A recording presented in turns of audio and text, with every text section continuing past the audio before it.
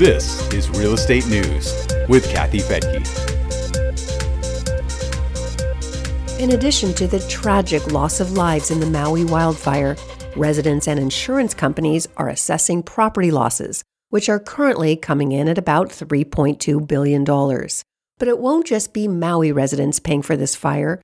Insurance companies will be raising rates for everyone to help cover the losses. I'm Kathy Fettke, and this is Real Estate News for Investors. As reported by Barron's, insurance companies won't have any problem paying claims for fire losses in Maui. The U.S. property and casualty industry is well capitalized, with about $980 billion at the end of last year. That's according to the Insurance Information Institute. The Institute's Janet Ruiz told Barron's, "The Hawaii insurance market is stable. Insurance companies are prepared to handle catastrophes. But analysts and industry experts say insurance companies are already raising rates as natural disasters cause more and more damage across the U.S., and the Maui wildfire will only reinforce this trend. Insurance companies will raise rates based on what they expect to pay out in the next few years." The National Interagency Fire Center says an average of 4.4 million acres have been burned by wildfires in the U.S. each year for the past decade. Currently, the average cost of homeowners insurance is about $1,700 a year, or about 10% more than it was just a year ago. In addition to raising rates, insurance companies have also been scaling back coverage in areas they see as the riskiest. State Farm and Allstate have stopped selling new policies in California. Farmers Insurance is also restricting coverage in California and Florida. Analyst Adam Klauber at William Blair told Barron's, "We'll continue to see more geographic restrictions and non-renewals. That's expected to push consumers into the surplus market for coverage, which will cost more and cover less."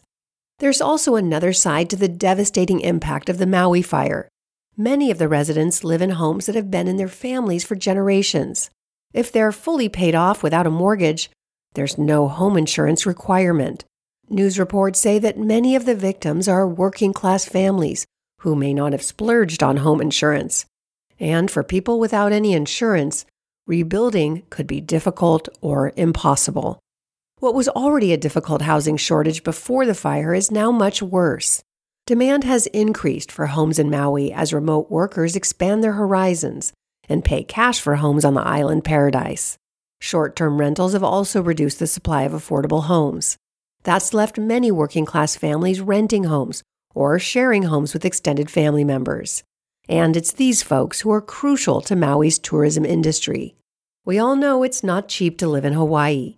Many products like food and building materials need to be imported, and that makes them more expensive. And there will be a huge need for rebuilding. Maui officials say the fire damaged or destroyed almost 3,000 structures. But before the rebuilding happens, displaced residents need to find a place to stay now. The Washington Post reports that a local realtors association is hoping to get many of those people into vacation homes that are currently vacant. Investors and realtors are also reportedly contacting victims with offers to buy their scorched land. Well, that's triggered some amount of outrage and a warning on Instagram by an organization dedicated to the preservation of land and native species in Hawaii. The message begins, quote, "I am so frustrated with investors and realtors calling the families who lost their home, offering to buy their land. How dare you do that to our community right now," unquote. On a brighter note, the National Association of Realtors has also announced that the Realtors Relief Foundation is donating $1.5 million in disaster aid to the Hawaii Realtors Association to help communities devastated by the fire. Relief Foundation President Mike McGrew says, "Maui's recent wildfires have deeply impacted its residents, and we stand by them during this challenging time. RRF grants aim to ease the path toward recovery, offering tangible aid to those rebuilding their lives. As real estate agents, we recognize that unity and community spirit are invaluable, especially when facing such trying circumstances." Well, that's it for today. If you've missed some of our episodes, you can catch up at newsforinvestors.com. You can also hit the Join for Free button to become a Real Wealth member. I'm Kathy Fettke. Thanks for joining me here on Real Estate News for Investors.